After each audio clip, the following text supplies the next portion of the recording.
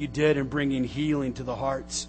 You're the God who's never changed. From days of old to this generation, your heart has been to change generations.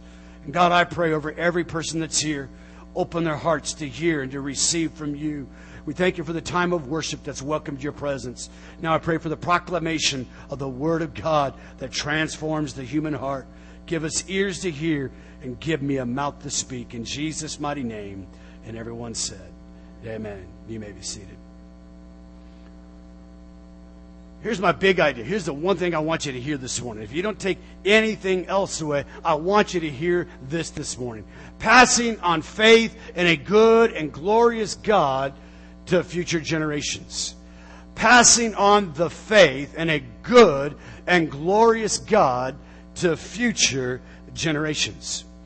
When God called my wife and I to plant this church in 1999, I remember very clearly. I remember very, very clearly where I was at. I remember God just speaking to me. I was laying in bed in Seattle, Washington, and God told me that I was going to do something new this year. I didn't know exactly what it meant, but the things that have been happening and the things that have been happening in my world and the passion that God had given me for planting churches about 5 years before that were really beginning to grow. And that year, God spoke to me, and God said, I want you to go. I had no idea that God would call me to Orlando, Florida, because at that time, Orlando, Florida was a place just where Mickey lived. Eugene Smith didn't live in Central Florida. Mickey lived in Central Florida. And it was the farthest thing from my mind. I mean, being a West Coast, a little West Coast, not Tampa, Sarasota West Coast, but a real West Coast boy, born in California, raised in Arizona, lived in Oregon and Washington. I never had a thought in my mind that I would one day start a church here in Central Florida. Yesterday, as I was driving my son to school and he was working with some students up there, I began to talk about God and what God had done in our family and our life. My mind went back and I began to think about the reality. I began to think about the reality of the step that I took. The step that I took. You see, the Bible says that Abraham, it was accounted unto him to be a righteous man because he put his faith in God. He put his faith in God. And by putting his faith in God, he was willing to put his walk with God. And as I began to walk with God, as I began to move forward in God's kingdom, God brought us to this place. And in 2004, City Church family purchased this property and where we've been located for almost the last 9 years now. But over these last 9 years, we've seen countless, literally thousands and thousands of people walk through these doors. And we've baptized hundreds and hundreds and hundreds of people. And over the years, I've literally watched the generations. And even today, as I saw Eric and Kelly bring little Courtney Olivia to the stage and we dedicated to the Lord, I saw the work of God taking place in generations. This man, Asaph, was passionate about generations. He was passionate about passing the faith on to future generations. As a matter of fact, right in the very beginning, he says, hey guys, listen up. Come on, get real close. I want you to hear what I have to say. Listen, I'm serving in David's courts. I'm the man that David is appointed to usher in the presence of God. And I want you to know today, I want you to know there is a way for us to live and a way for us to walk. He was really, really intent. He wanted them to hear. And this message today that I'm sharing with you is a message that I want you to hear. You see, because this thing, the church, the body of Christ, is not about me. It's not about me. But what it is about is God working through me to glorify Christ so that the nations can know the name of Jesus and He can become famous in our city. You see, God sent His Son Jesus. And this thing we call the church, the body of Christ, is all about Him. It's all about Him working through us so that we can work together to bring His name to this generation. And then this generation will take it to the next generation. I asked myself this question when we started this church. What kind of church do I want my boys to grow up in? What kind of church do I want my family to grow up in? And maybe you're like me. You grew up in a church where the model or the style of ministry, and it wasn't bad necessarily. It's what they knew, but it was fairly stuck. It was stuck in a mode, in a model that was pretty outdated for its generation. Difficult for them to break away from the hymn books. Difficult for my home church to allow somebody to play drums. To have what we had on the platform this morning with electric guitars and full-out worship and people playing drums never would have happened in my home church. My pastor was terrified of allowing that kind of sound in the church. And I remember when we started this church, I asked myself, what kind of church would I want my boys to be a part of? And what I really came to the conclusion is I wanted my church, the church that God had entrusted to me to plant and to lay a foundation and to build, was to be a church where there was faith, where there was hope, where people loved God passionately and were free to worship Him in spirit and in truth. It was our very heart from the very beginning, and we knew that we had to reach the younger generation. We knew that we had to reach the children and the young people. And even when we had no money and we were starting literally on a shoestring, my wife and I would take teams of people and we would go out into the community and knock on doors and invite children and families to come to church. And we saw the roots in the beginning of this church start off with children and youth. And to this very day, it's been the heartbeat of this church. It's been the very heartbeat of this church. Last week on this campus, from Sunday to Wednesday, we had over 750 people. Come on, give God a big hand. A campus that was designed to hold 180 people, and over 50% of them were under the age of 18. Over 50% last Sunday morning, under the age of 12, we had 37% of the people on this campus under the age of 12.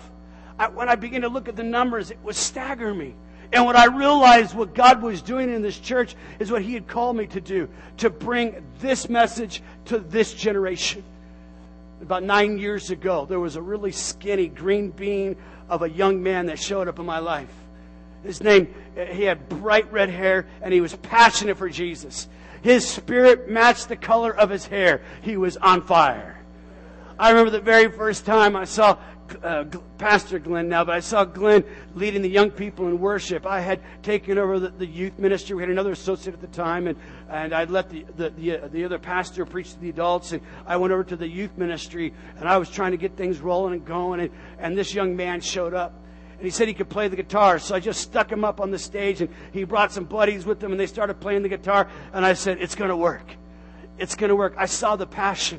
The first time I handed him a microphone and I heard him preach, I heard the passion for this generation. And over the next several months, as I released him and empowered him to minister into this community, into this local church, I had no idea what God was going to do. And over the last 8 or 9 years, Glenn and now his wife Natalie have become some of our very closest friends in the whole world. And it has been an honor and a privilege for me to partner with a young man who has a vision for this generation. It's helped shape the culture and the DNA of this church. And we have seen literally thousands of young people, to no exaggeration, over the last thousands come through the doors of this church and experience the presence of God. I've seen them come to the altars over and over. And Lord, we're not responsible for what happens when they leave here. We can't help all the things that take place in their family and their homes. But when they come into this place, they know that this is a God place. This is a God house. This is a God moment. Last weekend, we had 52 of our young people went to Ormond Beach, where they competed with thousands of young people across the state of Florida. Thousands of young people. Literally tens of thousands across the nation will be here in August competing in this same competition. We had 52 of our young people, and this morning I wanted you to hear the passion of a couple of them. I want to welcome this morning Ashley Poole. Ashley, how old are you? Ashley's 15 years of age, and she's going to come and share a spoken word with us. Can you welcome Ashley Poole as she comes to the City Church platform?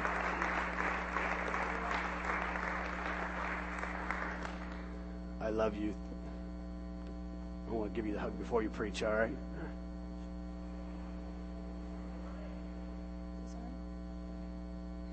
So, do something for me. Close your eyes and imagine someone you would think to be blameless, innocent, pure, someone that you look up to, or even a role model that you've had since a little kid. Imagine them walking home from the grocery store, another casual day. But then something happened. All of a sudden they were attacked, stolen from, and beaten to the point where they are unrecognizable and can barely stand up. Open your eyes. While he or she is lying there on the ground, people walk past them who are shy, bad day at work, antisocial, people even who look them in the eye, want to help, and still turn away. But then one person had a different idea, a different heart. You see, this isn't just a story. This actually happened in the Bible, in the book of Luke. It's a story about the Good Samaritan and how he went out of his way to make sure a man was completely healed and that he was okay. Sadly, many instances in the society end up without that Good Samaritan, or without that hope for life for another day. We are called to finish the race and to complete the task the Lord Jesus has given us, to testify to the gospel of God's grace in Acts 20:24. And this story about the Good Samaritan is one of the best ways that I have ever known to share the gospel of God's grace through compassion and love. There are so many times in a day that most of us pass by perfect opportunities to share the gospel of God's grace or to do something simple for somebody. Whether it be you're walking in the grocery store and somebody's whizzing by you in their own world and they drop their keys and you make sure that those keys get back to them safely. Or if somebody's sitting next to you and they have snot and boogers all over their face and you grab them a tissue. That tissue might change their entire day, or maybe their entire perspective on life if you believe in it enough. To think about our society being more like the Good Samaritan every day would be absolutely amazing. But nothing can happen unless we do something. Just showing that you care just a tiny bit is sharing the gospel of God's grace. Because isn't God's grace shown through love, mercy, kindness, compassion, and any other thing that you can think of? In Luke 8:16, it says that no one lights a lamp and puts it in a jar or hides it under a bed. Instead, he puts it on a stand so that those who come in can see the light. So answer me this. Why would God have any crazy idea to go through the whole process of creating you, shaping you into the person he wants you to be, if he had nothing for you to do? As an example, one of you might be sitting here right now in this audience saying, yeah, God's gifted me with all these great things to change the world with, but I'm too shy, so I'm only going to share them with my brother or with my sister, maybe even my best friend, if they're lucky. How do you expect God to change the world through you if you only share those great things with your brother or sister? Come on. Yet so many of us do this. This is not honoring God's call in your life. Instead, you're putting those things in a jar, you're hiding them under a bed so that nobody can see them. This is not sharing the gospel of God's grace.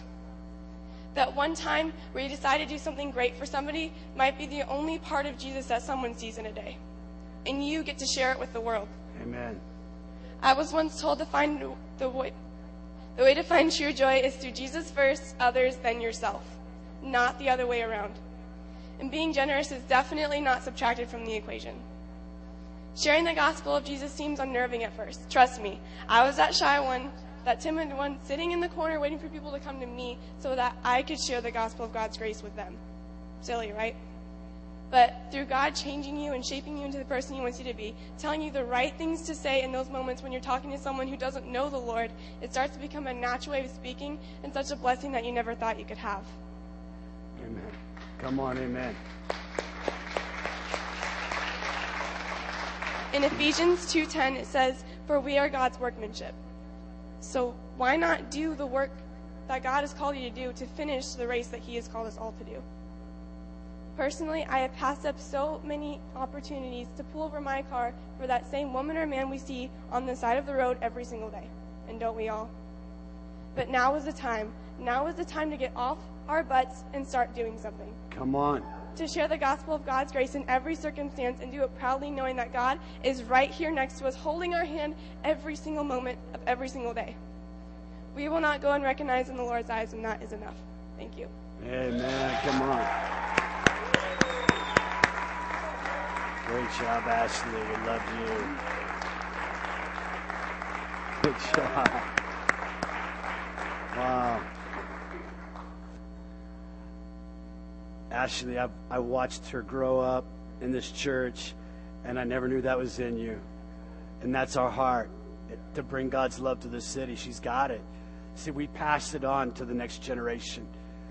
We passed it on to the next generation, our passion for people, our love for people, regardless of race, regardless of social economic background, regardless of station or place in life. We love people. We're called to demonstrate the love of God in practical, tangible ways in the city. And Ashley, thank you for reminding of that today. And this young man that's coming next, He's been in our church for a long time. I remember, I think, many years, I don't know how many years ago, but I think since you were a little boy. And Daniel Colley has grown up in this church, and he's heard the word. And I've watched even as Daniel has been transformed the last several years as he's been part of the Wide Open Church. And I've seen the grace of God and the power of God at work in his life. And Daniel's going to come and share with us this morning how we need to take a stand against the influences of our generation. Let's give Daniel a big hand as he comes.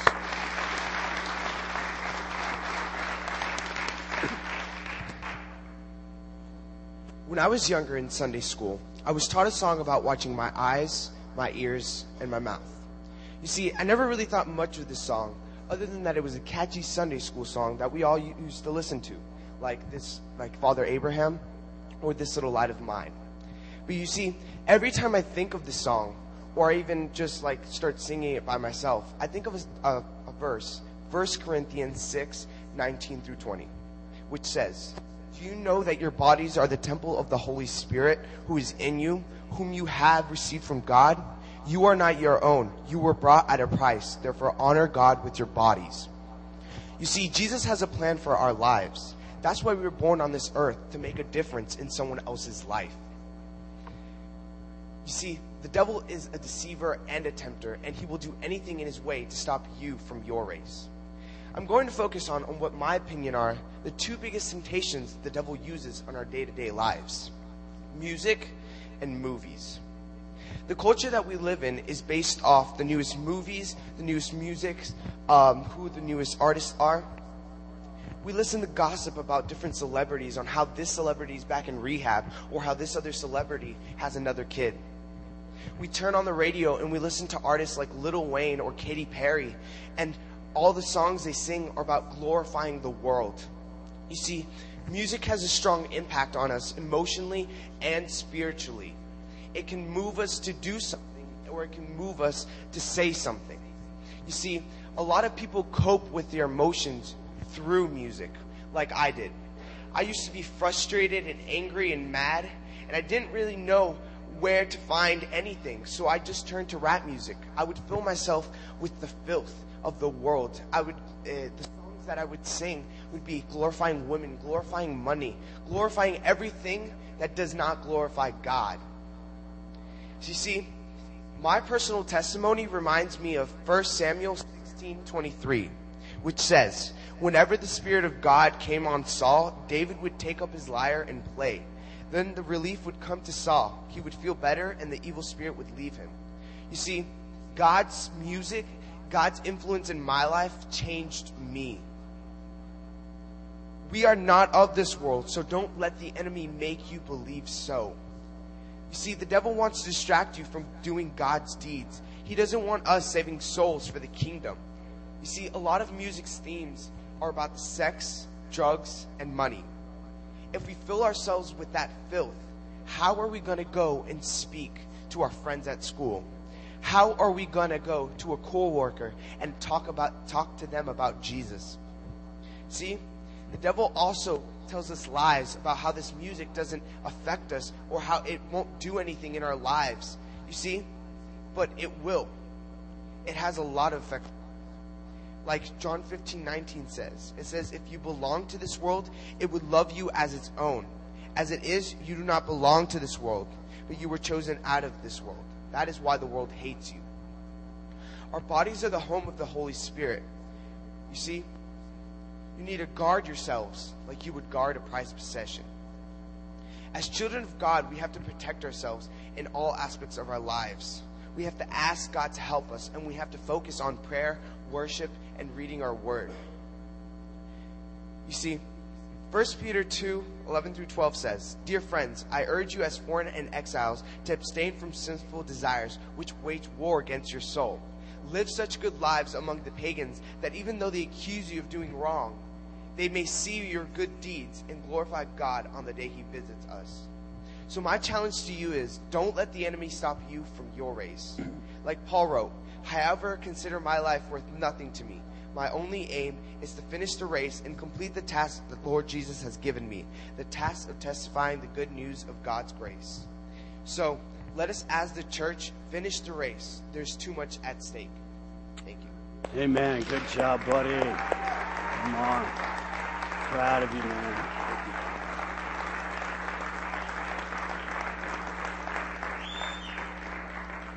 You stand up here and try that sometime. I'll just call you up. Just go ahead and try it out. Music, entertainment, movies are things that shape our culture. And the fact is, they do teach values. They do teach a way of life. When the psalmist Asaph wrote this song, and it was a song that told the story of Israel's history. From the time that they left Egypt until the time of the reign of David, Asaph penned these words in a song. It was a maskel. It was actually a tune. Maybe you've heard an old preacher boy that would get up and start to sing song as he preached. Very similar with what they would do in the Hebrew culture as they begin to declare the goodness of God and the glory of God. And as the psalmist began to describe, he said, listen, I want you to hear there are some lessons to learn from a previous generation. There are things that we can learn from a previous generation. There are three kinds of learners. There are listening learners, there are seeing learners, and there are experiencing learners. The first two types of learners generally stay out of the ditch. It's the third kind of learner, the experienced learner, that tends to experience a lot of pain in their life. See, that you can learn from doing it yourself, or you can do from listening and watching other people. You have a choice. As a young man, I had to try it myself. It wasn't what someone else told me. It wasn't what my father told me. Other people would warn me about the perils and the challenges of not following God, but I had to experience for myself. That's a dumb way. I've always told people, I fell out of the stupid tree, and I hit every branch on the way down. There's a lot of pain with experiential learning. Or you can just throw yourself into a thing and you can find out, oh my goodness, how did I get here? Well, you got there because you made choices. You didn't listen and you didn't see what previous generations have done. The fact is, there is not a sin known to mankind that is new. Our generation's challenged. And we got challenges the world's never seen. There are three things, I begin to really think about this, that have shaped our culture and our generation over the last 50 years. Maybe even a little longer, but really the last 50 years. The first one has to do with knowledge and communications. Knowledge and communications. The proliferation of knowledge over the last 50 years, and it's literally been an explosion. It's come about because of telecommunications, the ability to instantly communicate with people around the globe. And it's powerful, and it's got great benefits, but it also has great negativity that's brought along with it. The generation that's grown up today, they call it the Y generation or the millennium generation, doesn't know life without a computer. My boys have never seen life without a computer. If you're a little bit older, the next generation, the boomer generation that they call my generation, you know life without a computer. You know life without a cell phone. You know what it was to drive to a telephone booth in front of the 7-Eleven and try to dig through an old, nasty, crusty phone book and the page that you needed had already been torn out. This generation has no idea what that's about.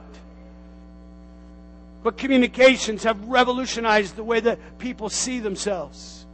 It tends to be more of a narcissistic culture with the ability to broadcast who you are to the whole world.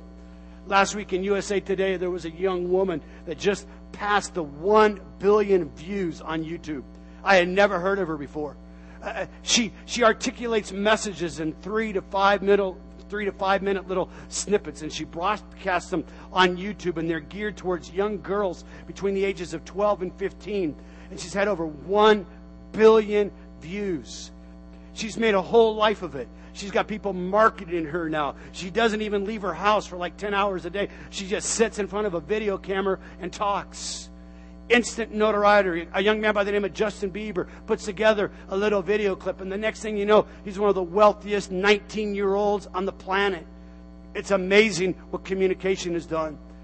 But the reason that it's been possible is because there's been a tremendous amount of wealth. Wealth that staggers the mind. 20 years ago, the gross domestic product of the United States was $5 trillion. Today it's $20 trillion. $20 trillion every year. Our economy, We produce so much wealth and so much stuff, and we think we got it bad. But if you talk to people who lived in my grandfather's generation, guys, we have no idea what bad is. We have no idea. We live in this world. It's really a world that's unbelievable. We've been blessed beyond measure with stuff and junk and possessions and more stuff. And it's never enough. Like the ancient Israelites, it's like the meat that came out of their nose, and they still complained to God. They still complained. These things have shaped our generation. They've shaped our culture. And Asaph said, listen, and he sang in the song, he says, look at it, look at Israel. God brought them out of Egypt. They crossed the Red Sea. They killed their enemies. And what did they do? They just complained. They just complained. It creeps into the church, and we complain about song and style and sound. And the fact is, we have a mission to reach the next generation.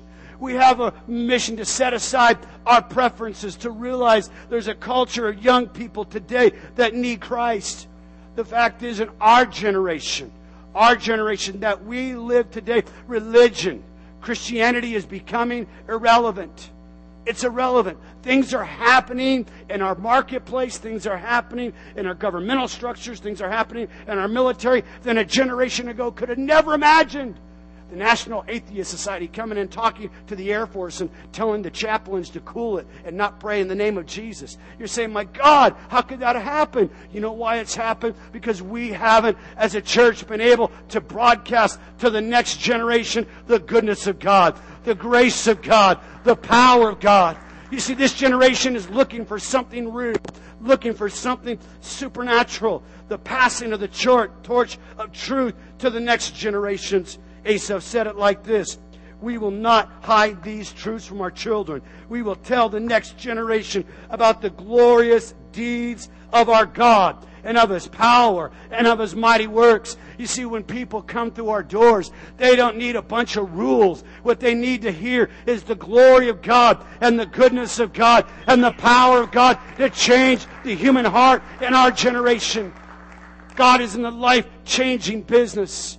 Although there are differences from this generation to past generations, this one thing has never changed. God has a chosen generation, a royal priesthood, a special people who've been called to proclaim people out of darkness into His marvelous light. That message and that mandate has never changed, and that's what we are called to in our generation. You see, the works of God and the words of God, they're powerful. The message that we have is that Christ did come to be the Savior. He did come to be the Savior.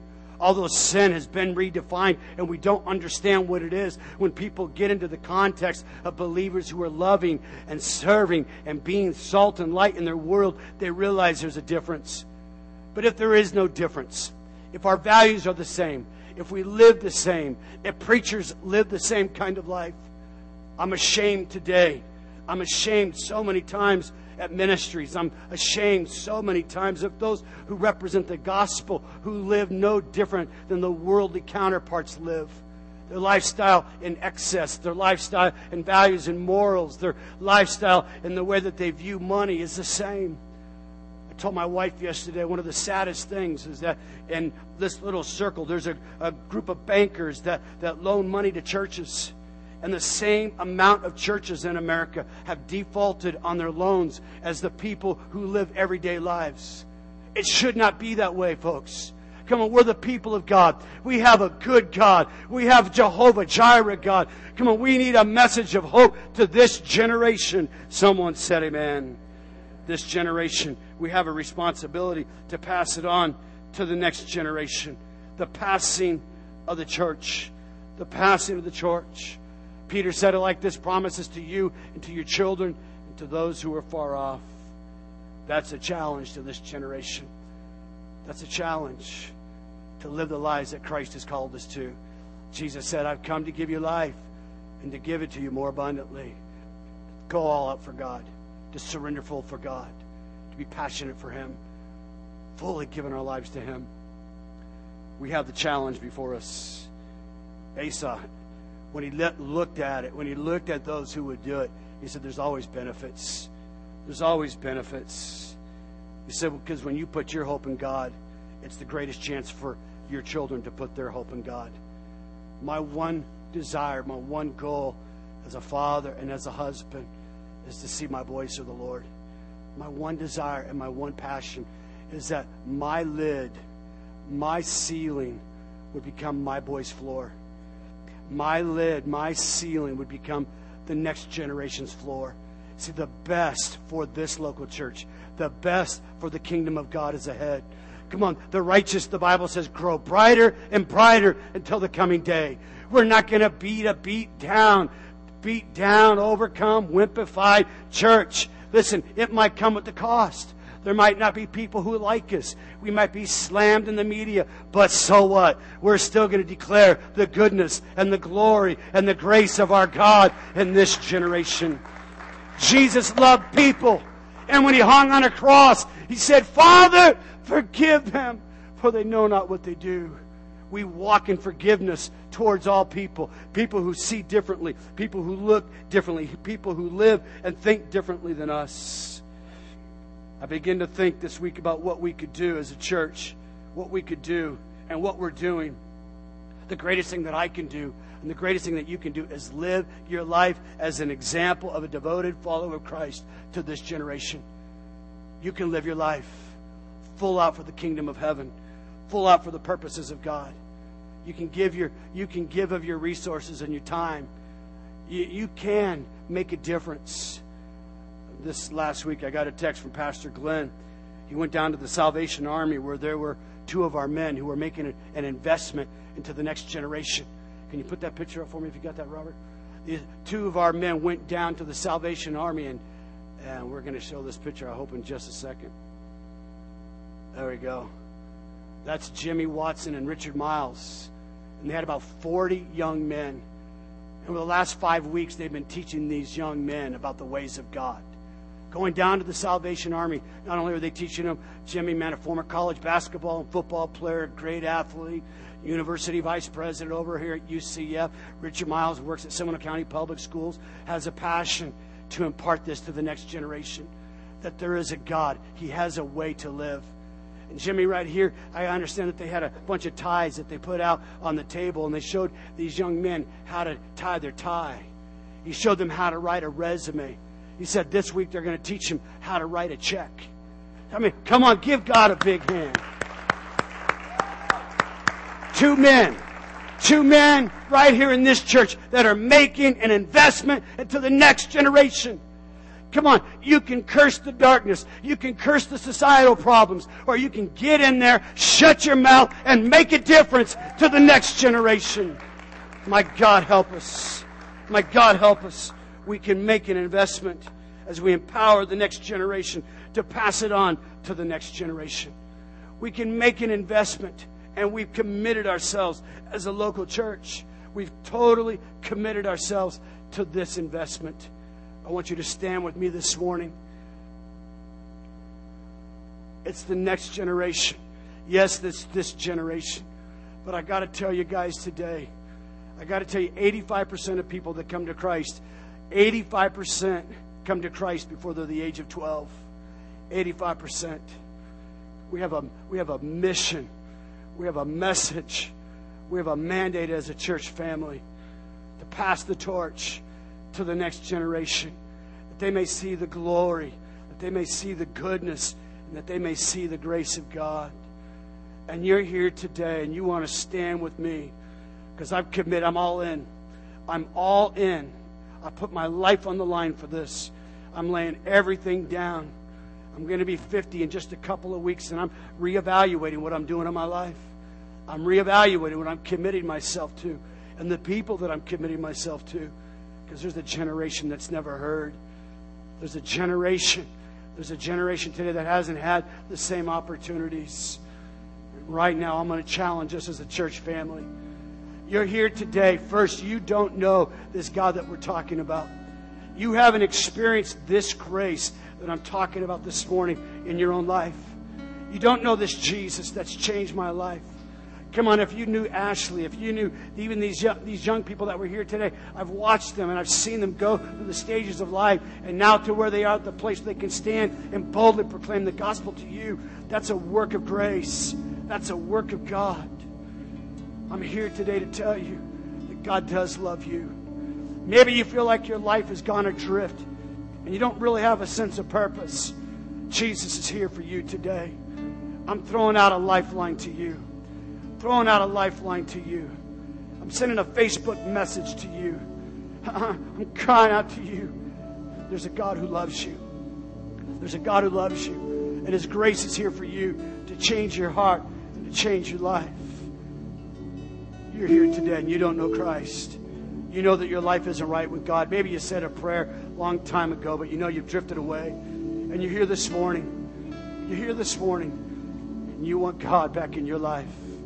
When I count to 3, I want you to raise your hand. 1, 2, 3. Right now. Come on, anyone in this room? I see that hand. I see that hand. Come on, anyone else?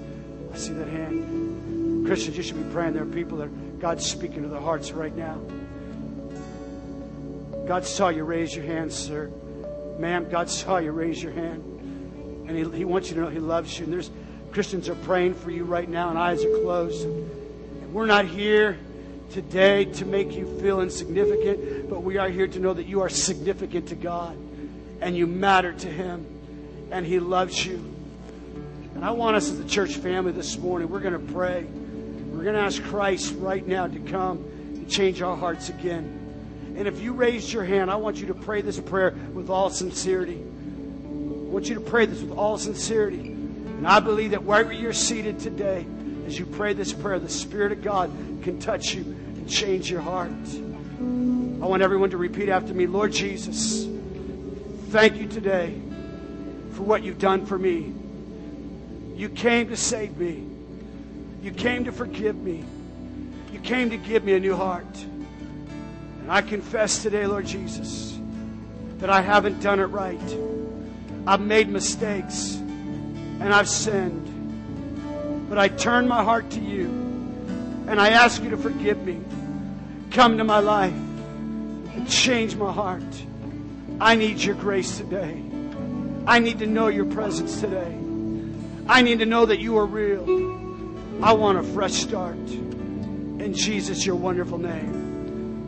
In your wonderful name. Amen. Just one more thing. Hang on, guys. One more thing. I want to challenge this church to the next generation. I want to challenge you today. If you're going to stand with me and you say, I'm willing to pass the torch to the next generation. If that's you right now, I just want you to raise your hand. Come on. I want you to raise your hand right now. You ready? Come on. Look at this right here. This church is ready to explode.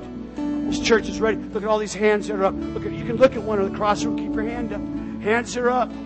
Come on. We're ready to pass the torch to the next generation that needs to know a Savior. Father, I declare today your grace and your goodness and your power. You see every hand. We take this seriously, Lord. We're raising our hand to you and saying, God, we surrender. We're willing to be used by you to touch, to bring grace, to bring hope, to pass the torch to the next generation. God bless. Bless this church. Bless this first service. Let the favor of the Lord reside here. We love you, Jesus, in your awesome and mighty name. In the mighty name of Jesus. Come on, let's